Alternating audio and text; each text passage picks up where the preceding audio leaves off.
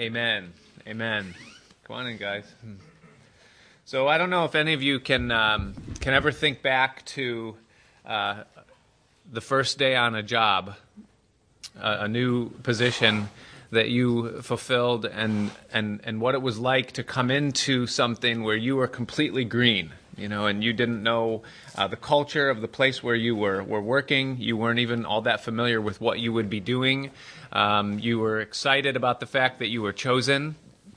And I can remember my first day on the job as a carpenter, and I was an apprentice. I was young, and I walked onto the job and I introduced myself to the foreman, and he didn't even tell me his name. He just looked at me and said, "Can you read a tape?" And I said, "Are you serious?" And he said, "Yeah, I'm serious." I go, "Yeah, I can read a tape," and I thought, all right, I'm already kind of doing good, but but my big mistake is that I wore these like khaki type pants. They weren't like dress khakis, but they were just like a light fabric material, the kind that the legs kind of zip off into shorts. Those ones. And so I'm working, and I go into the outhouse at break just to take a leak, and both the button and the zipper broke at the same time. So so I'm like sitting in there like, what do I do now? I don't really know what to do. So I found like a piece of wrapper from an insulation bag, and I made a belt, and I just kind of like tied my pants up. So I'm kind of trying to hide this, and I'm going through. And then the guy, I'm doing all kinds of things that day, digging rocks and moving them all around. And then the guy hands me a demo saw, and he goes, "You know how to use this?" I go, "Well, no, And he's like, "Here," and he gives me a big stack of rebar, concrete reinforcement steel, and he gives me a demo saw, and he says, "Cut these in 4-foot sections," And so he shows me how the thing works, and you cut metal with a demo saw, it shoots sparks, the whole thing. So I begin cutting this thing with the demo saw, and I lit the pants on fire with the spark stream. So I literally had my pant leg, I'm smacking it out. So when I went home that day, I had half of a pant leg, and my zipper pants were falling off, and I thought, I am completely unequipped for what I'm doing right now. This has totally caught me off guard, And I think we all can kind of relate to coming into something, maybe even the thing that has become your career. You remember back to your first day, and you realize that you had a lot to learn, And so I think as you consider the early disciples, and here are these guys, fishermen, a tax collector, some people we don't really know their background, and their whole life kind of in that culture and society, their ambition would be to be called by a rabbi. If you were called by a rabbi, that was like being called up to the major leagues. That was a big deal. That was their whole society. Every bit of influence revolved around the rabbis. They were everything. And so to be called by a rabbi, you just went. And so here you have these guys, Peter and Andrew and James and John. We're told in Mark chapter 1, if you look at verse 16, it says that as he walked by the Sea of Galilee, he saw Simon and Andrew, his brother, casting a net into the sea, for they were fishermen. And Jesus said to them, "Come ye after me, and I will make you fishers of men." I mean, that is the letter of a lifetime. I mean, you go out to the mailbox, and you see that letterhead, and you get the acceptance letter. We've received your resume, and you start now. And these guys are there. This is the call of a lifetime. And it says that straightway they forsook their nets and they followed him. And then the same day it says that he went a little further and he saw James the son of Zebedee and John his brother, who also were in the ship mending their nets, and straightway he called them, and they left their father Zebedee in the ship with the hired servants, and they went after him. And so these guys, cold, leave their business. I mean, there's no question that's what they would do. Even James and John, their father, he had the hired servants, and go. You just, don't look back, you go. And so now here's these guys, and they're following Jesus. This is the very beginning of his ministry. He has really not much of a reputation. at this point, so they don't really exactly know what they're getting into. There's no denominational tagline on this guy. There's no university credentials. I mean, they've been called by a rabbi and they respond. And now it's their first day on the job as we get into verse 21. And they don't know anything. They don't know Jesus. They don't know what he's going to do. They don't know what it's like. What's the life like? They know nothing. And now all of a sudden, they're going to follow Jesus the first day on the job. And it's a remarkable thing to just put yourself in their shoes for a minute, because, we're disciples. In the same sense that he called them to follow him, he gives us that same call. That's why we're here, because Jesus has called us to follow him. So what do they see on that first day? And if we were them, what is the impression that we would have of Jesus in his life, in his ministry, in his priorities, in his attitude, in the way that he conducts himself, his manner, as it were, and with the mindset for you and I that this is our future. He called us because he wants to make us clones of himself. He called us because one day he sees that we will be in the position that he is in. And so if we're going to become what we're seeing, what do we see that day? And what is the impression that it makes upon us? And so notice in verse 21, it says that they went into Capernaum. So they go into one of the villages that's around the Sea of Galilee, not far from where they were. And it says that it was on the Sabbath day. So this is probably a new day. This isn't the same day that he called them, because they were all working. They wouldn't be working. They wouldn't have been in their boats mending their nets and fishing. And so this could be the next day, or a day or two after the fact. But here they now come into Capernaum, and it's on the Sabbath day.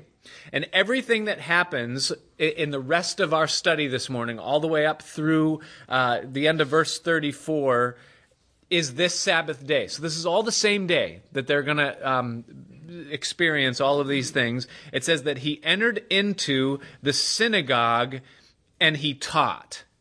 And so the very first impression that these guys would have of Jesus on this Sabbath day as they're following with him and walking with him is that they would notice that Jesus is extremely intentional about what he does. And you can write that down if you're taking notes this morning, is that Jesus was very intentional about what he does. It says very forthrightly that straightway, you see that word there in verse 21, and I don't know how it's translated in whatever translation you're using, but the idea behind that is that he straightway, or with intention, or with purpose of heart, went forth to do this thing.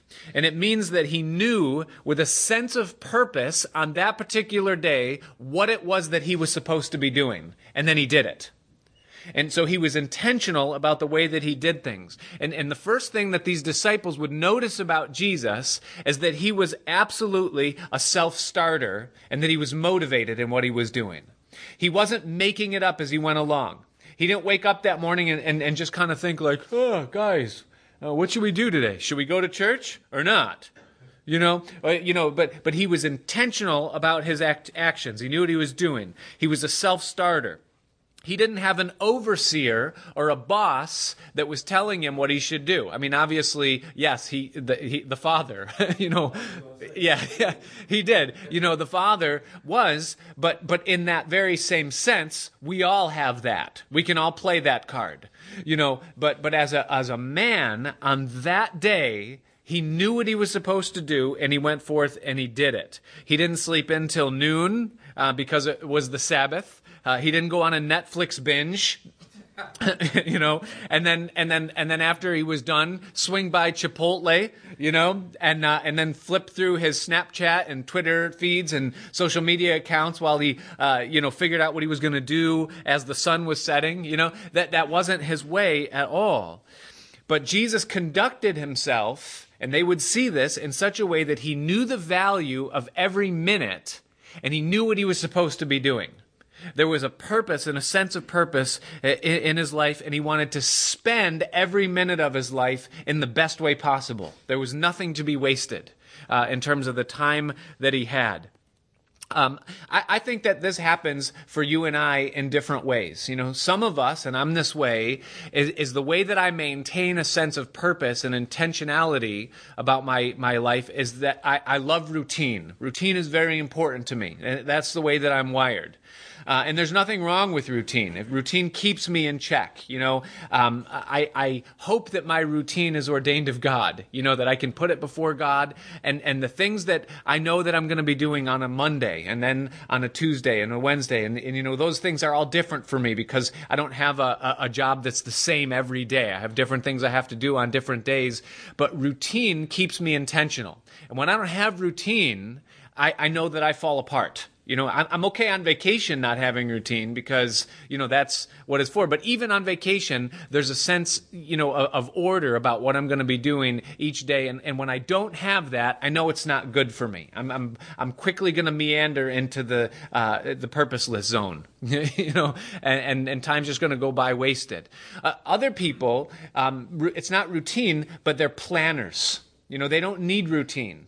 But they definitely very much need to plan, meaning that they order their lives or their days in a certain way, or their schedule or their calendar a day, a week, or a month out, and they know what they're going to be doing at certain times, and they schedule things, and they do that for the sake of keeping intention about what they do. And I think that's just an important thing we see in the life of Jesus, is that he was intentional about what he did.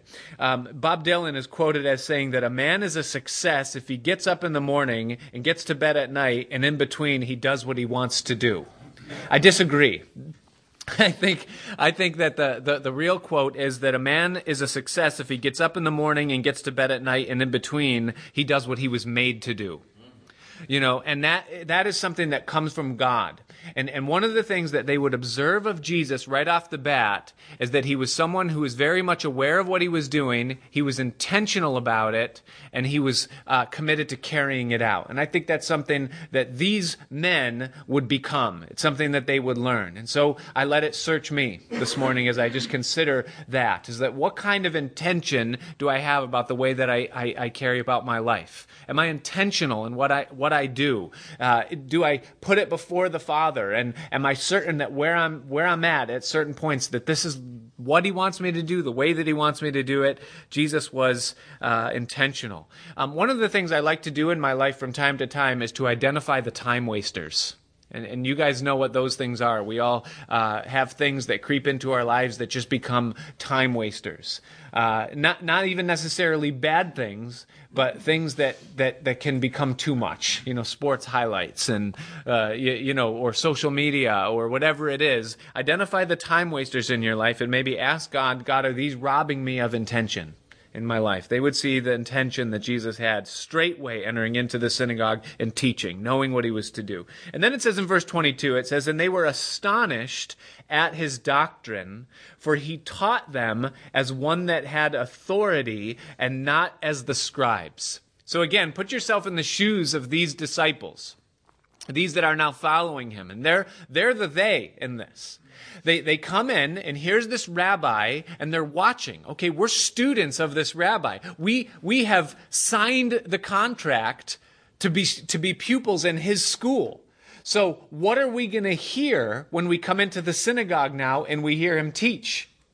And it says that when he taught, it says that he taught them as one that had authority. That's the word that it uses there.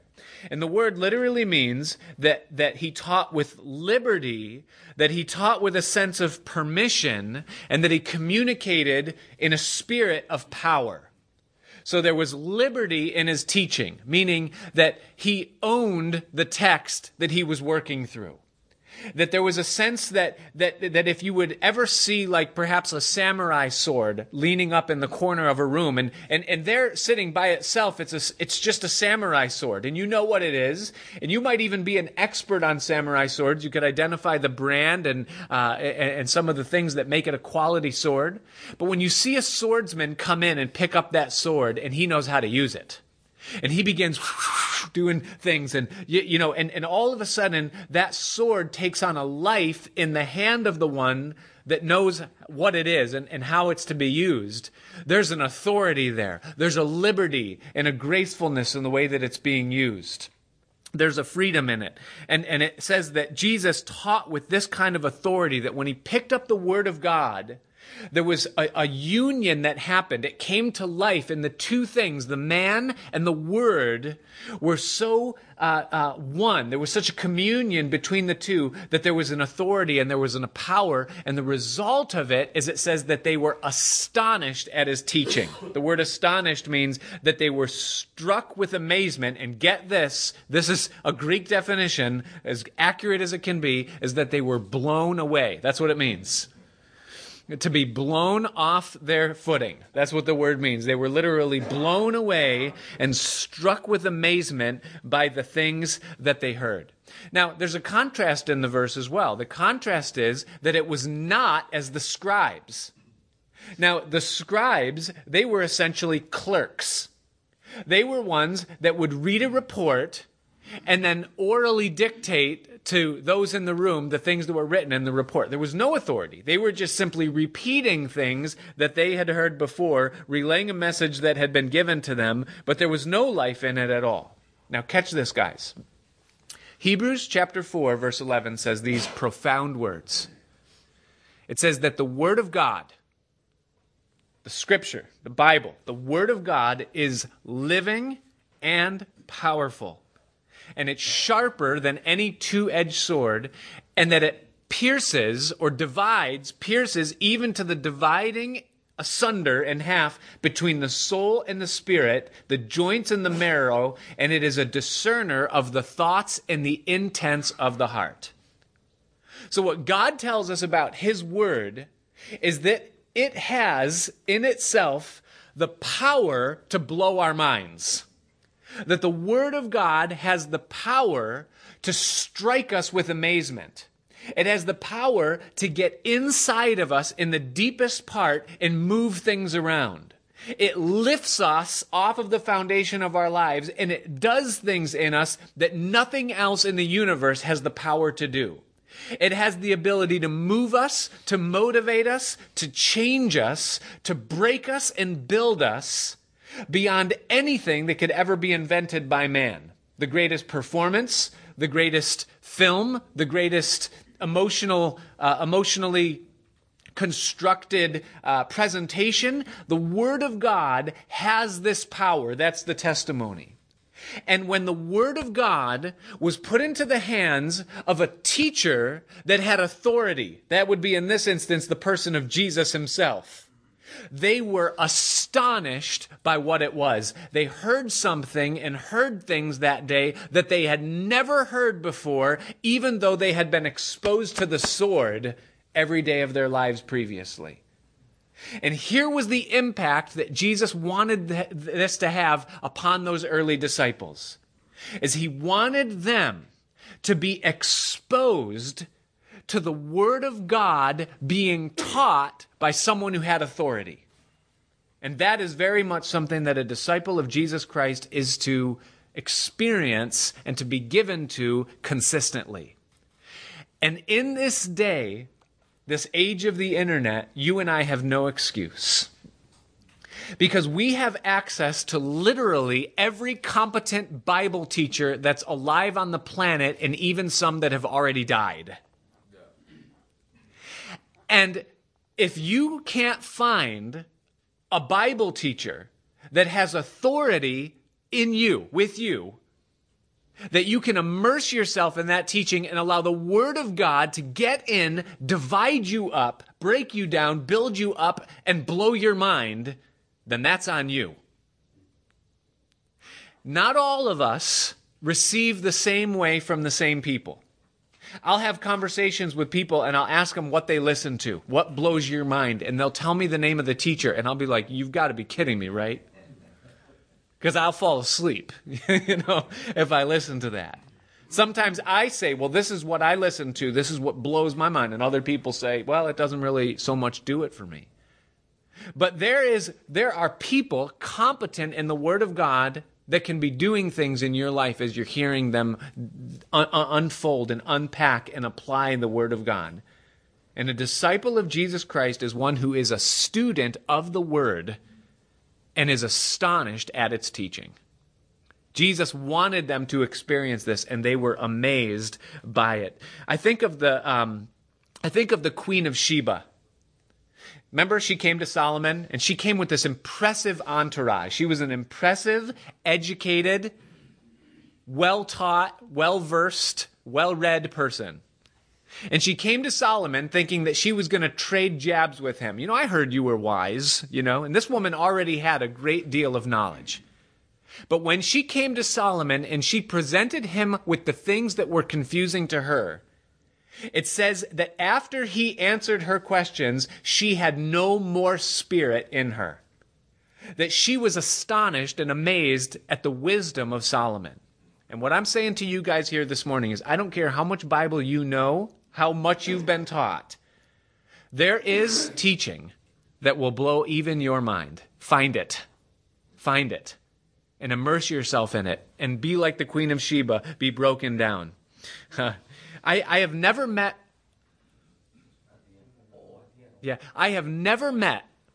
a human being born without taste buds.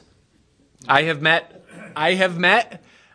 humans born without arms, without vision, without the ability to speak maybe, but I have never, ever, it probably exists, but I have never met or heard of someone born without taste buds.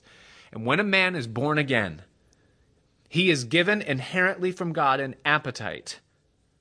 Maybe that appetite has never been awakened or awoken, whatever the word is, But we have that appetite. Find it and feed it. They were astonished at his teaching. Verse 23, it says, "And there was in the synagogue a man with an unclean spirit, and he cried out, saying, 'Leave us alone, for what have we to do with thee, thou Jesus, son of Nazareth? Are you come to destroy us? I know you, who you are, the Holy One of God.'" The third thing that the disciples would observe and see and be impressed by on that first day on the job, not only Jesus being intentional, not only the astonishment of his teaching, but third now, the reaction he received. The reaction that he received in carrying about his intention. Who he was and what he did on that day demanded attention, and it unsettled the darkness. The man in the room who was unclean, the man in the room who was demon-possessed, as it were, or if you would, the target that Jesus was aiming at that day, the lost man that needed to be reached, was affected by Jesus' presence and Jesus' words. Meaning that Jesus was not benign in his presentation that day. He didn't just come in, go through the motions, and then leave and say, well, we probably sowed some seeds.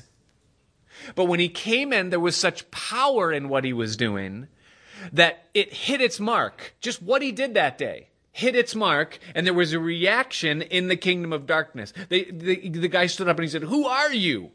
Now, this is the part of things where Jesus calls us salt and light. Remember?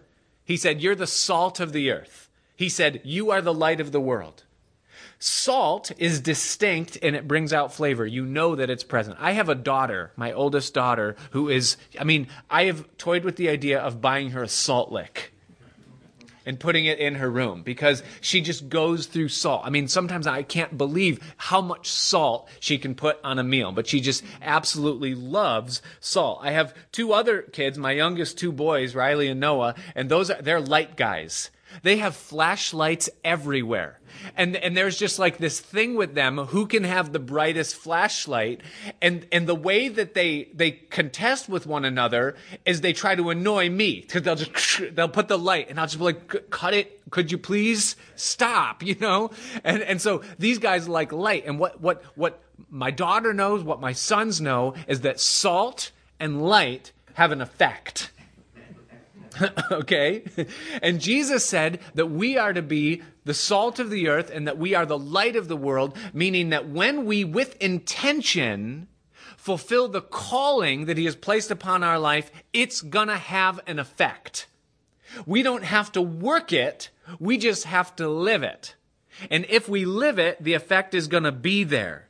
An amazing thing happens. People are drawn along because we're doing what we're called to be do. Listen, when we do what we're called to do, and it's anointed by the Spirit of God, things are going to happen.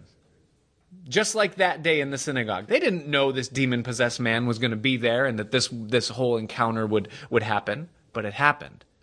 And so I challenge us this morning, what is it that God has given you? What is your gift? What is your bent, your calling, your place? And how is it used? If you're here this morning and you have the gift of giving, let's say you're one who is generous and you like to share, what would happen if you, giver, set aside $50 a week in your budget? You can afford it. I know you can. You spend $50 a week on whatever, soda in the gas station or something. But if you, giver, set aside $50 a week and you said, this $50 is for me to just give away in chunks throughout the week. I'm going to give some to the clerk at the gas station who takes the money. I'm going to just give this money away. I'm going to tip the person at the toll booth. Just anybody I can. I am going to give away. I have to give away $50 a week. Now, what that would do is, first of all, that would completely change your perspective about your daily interactions, wouldn't it? Because all of a sudden, the person behind the counter would go from a faceless servant that's just receiving and giving a receipt to a person who's like, hey, Lord, is this one that you would have me to bless with $9 of the 50 that I have? I'm paying $1 for this pack of gum, but I'll give 9 to the person and just say, hey, you're doing a great job today. All of a sudden, there's an attachment and a connection to that person that you never would have had.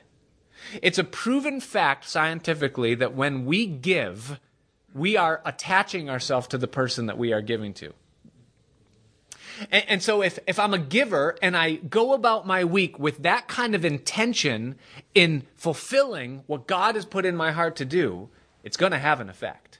Now, that person might not break down and say, what must I do to be saved?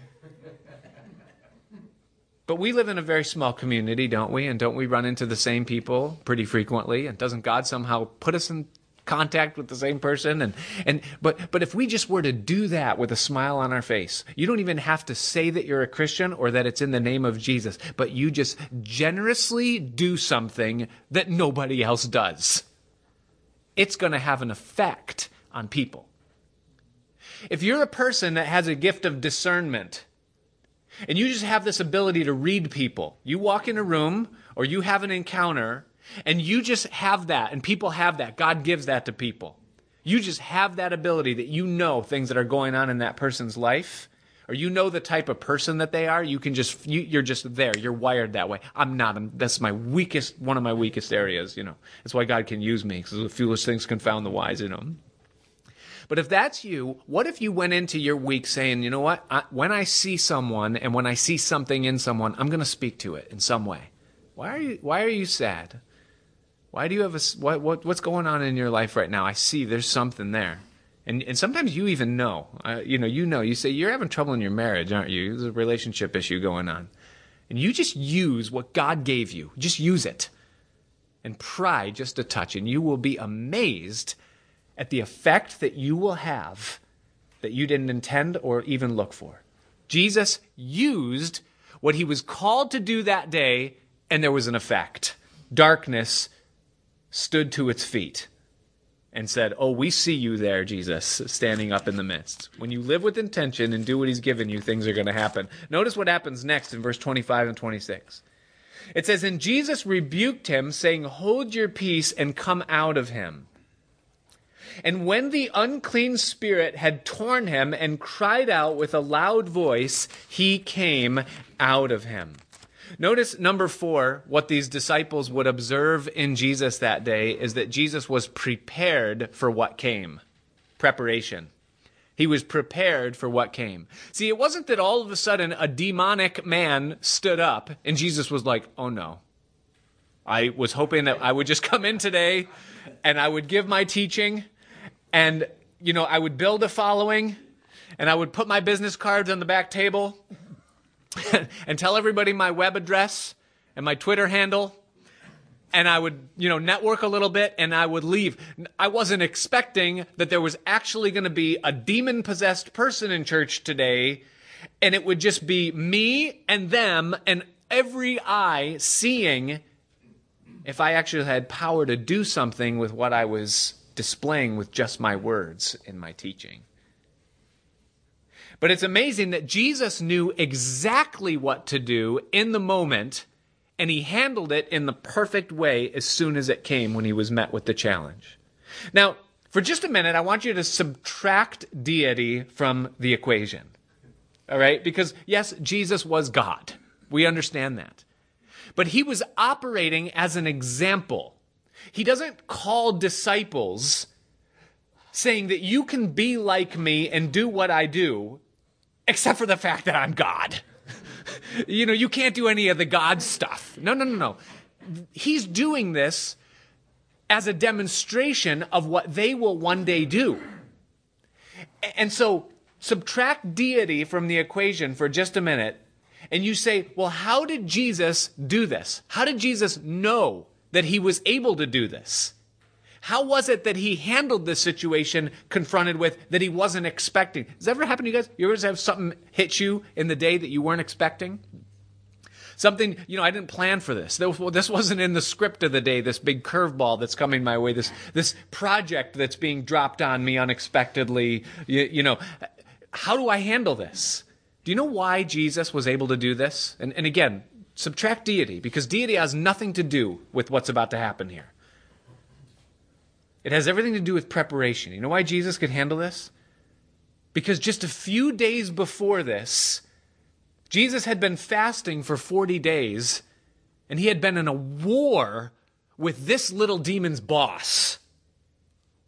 He was wrestling with Satan himself in the wilderness. As a hungry man, stripped of divine powers, being tempted in the hardest, fullest, richest possible way. And with nothing more than his sword and the equipment that was given to him there in the wilderness, he defeated the devil himself. And what that did is it enabled him in this moment to know exactly how to handle this little clown. Oh, little demon, ooh. What have we to do with thee? Ooh. I eat you for breakfast, Jesus would say. And the reason this did not shake him, this did not move him, he didn't have to say, guys, let's get in a circle and pray. Would everybody be in here in prayer right now for what's about? He did, just 1 minute, boom, I know who you are. Jesus said to him, hey, sit down. Hold your peace and come out of him. And the unclean spirit cried with a loud voice and came out. There was no contest here. What's the point? The point is this. Listen, guys. The battles, the struggles, even the defeats, all of the things that we go through, the pressures that we face, are preparation for the battles that we're going to win tomorrow. See, Jesus won this little battle because he had already won the war previously. And the struggles and the difficulties that we face in the daily of our lives are teaching us and equipping us to handle the lesser things that we're going to go through later. And so the preparation process is so important. The feeling of the pressures and all. An amazing thing. I was counseling with a guy over the last couple of weeks who's in a real rough situation. And he's new in the faith, and he's messed up his life, and he's going through like just absolute crazy. And some of the things, and I know that it's God that has brought this younger man to talk to me, because some of the things that he's going through and the things that he's feeling and the struggles that he's going through are things that I have faced and struggled, And, and so I've shared with him a couple of things that I've been through in my past, and, the way that I got through it, and, and I don't want to get into it because it'll take too much time, but I went home to my wife after one of these days talking to this guy, and I told her, what he said, and I told her what I said, and then I just looked at her and I said, what gets me in this whole thing? Is I said, the amazingly high price I had to pay in order to say that one sentence to him. It cost me a lot to be able to just say that one sentence to him that maybe was helpful. I had to really wrestle. I had to really fight through some very difficult things in the past in order to just give one word of hope to someone else. But what this does is it makes me understand that those battles and struggles that I fight with God, God, why are you doing this in my life? Why do I have to go through this? Those struggles and battles are equipping me for when the future it comes that someone else needs the strength that I gained in winning that battle. He was prepared. Number 5, verse 27. It says, and they were all amazed insomuch that they questioned among themselves, saying, what thing is this? What new doctrine is this? For with authority commands he even the unclean spirits, and they do obey him.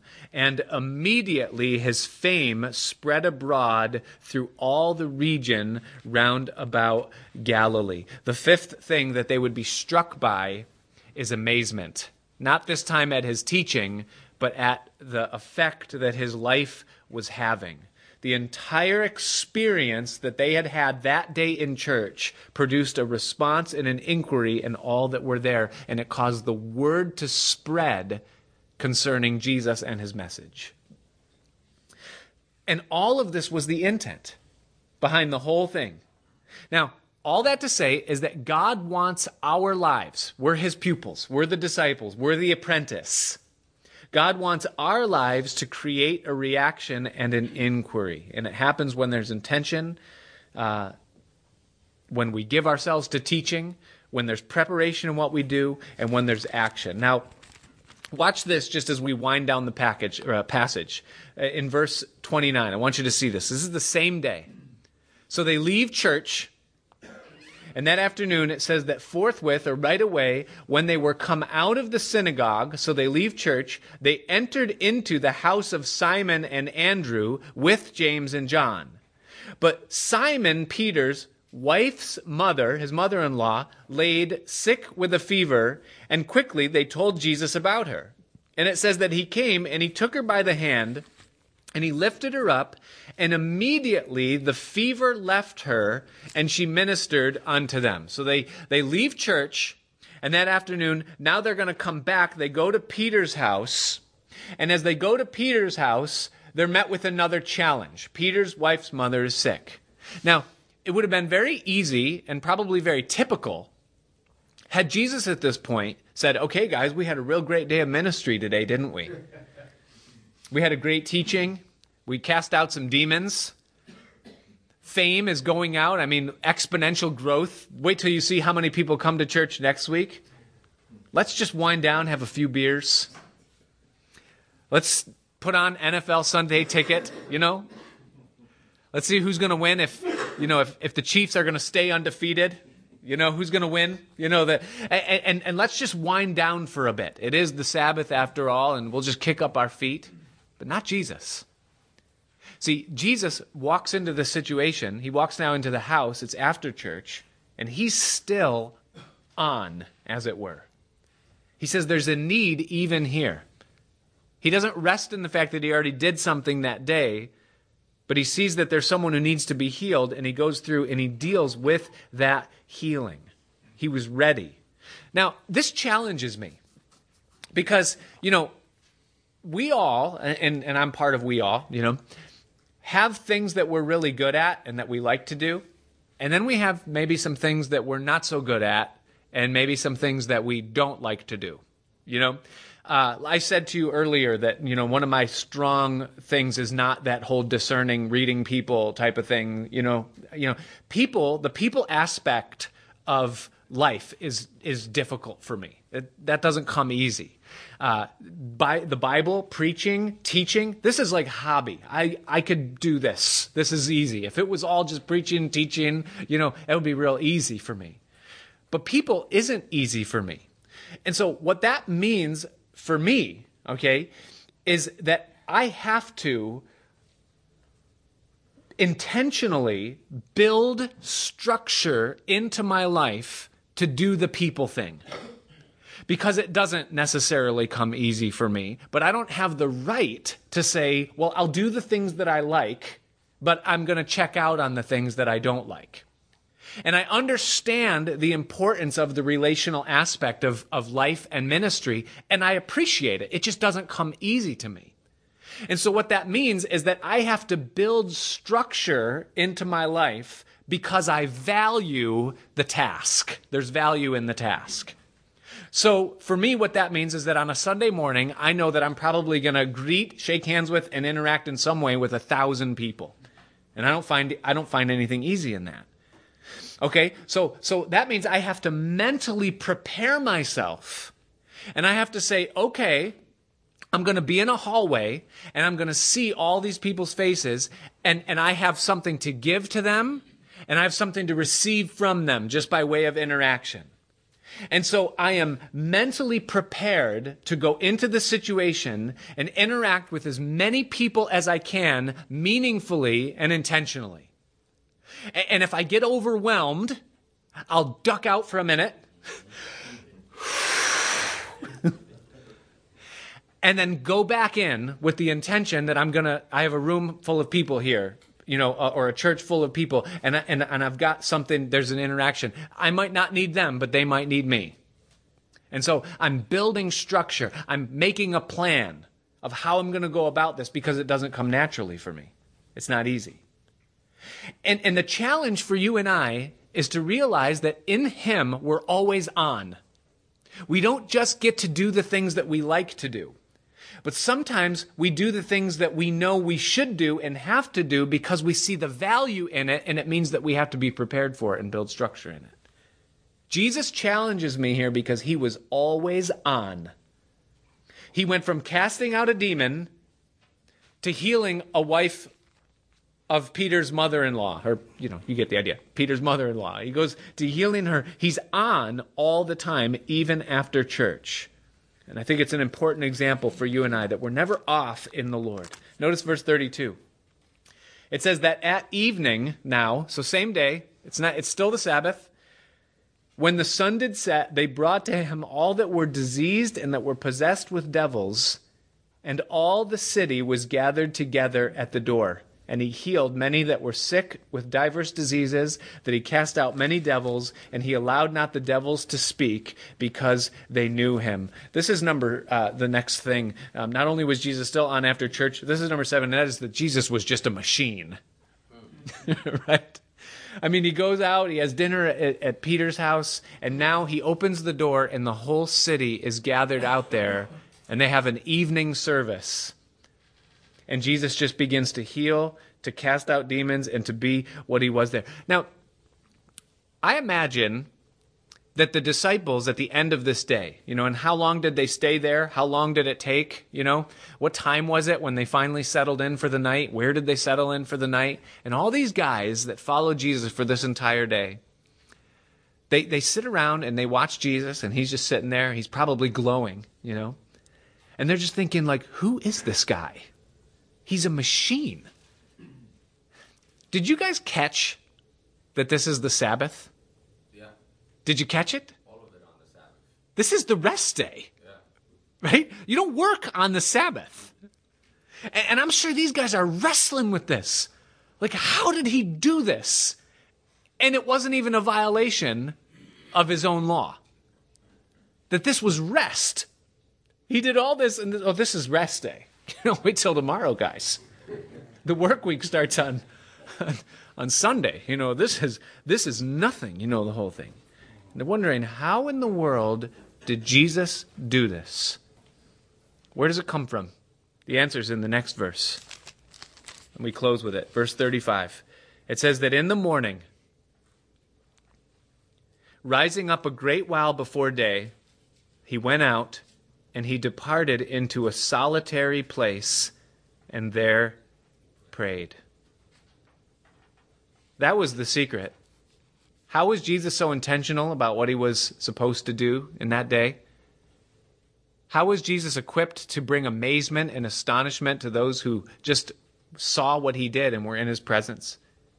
How did Jesus elicit a reaction just by being who he was? How did Jesus have the preparation to be ready for the curveball that came that he wasn't expecting? How was Jesus able to be on even after a full day? How was Jesus a machine? How? You know how? He started his day in the presence of the Father, seeking direction, inspiration, filling, leading. You say, man, I would have loved to be a fly on a tree in that solitary place, just to observe what was that like, that interaction between Jesus and his Father early in the morning. Oh, I'm so glad, because you know what? Isaiah was a fly on that tree. Turn to Isaiah 50 real quick.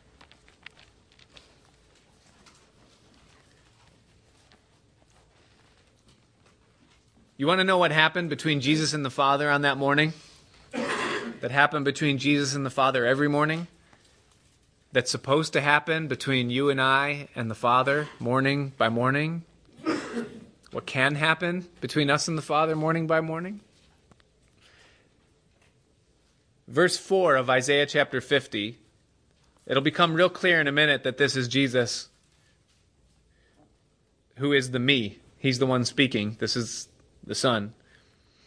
It says that the Lord God, that's the Father, has given me, that's the Son, that's Jesus, the tongue of the learned. That means the ability to speak, the ability to say the right thing at the right time, the ability to know what to say. He's given me the tongue of the learned, that I should know how to speak a word in season, at the right time, to him that is weary. How? He wakens me, by implication, morning by morning. He wakens my ear to hear as the learned. In other words, part of what Jesus was doing in the morning is that he was quieting himself before the day began, before the Father, to hear instruction from him, so that he would know what to do and how to do it throughout that day and be equipped for everything that would come his way. It says, he gave me the tongue of the learned because my ear was open to him. And then, watch verse 5. The Lord has opened my ear, and I was not rebellious, neither turned away back. Now, what does that mean? He's saying, listen, the Lord opened my ear, and the reason that my ear was opened is because I wasn't rebellious and I didn't turn my back on him. Meaning, listen, this is important, is that Jesus' attitude when he went into the solitary place was that I am going to do the Father's will today.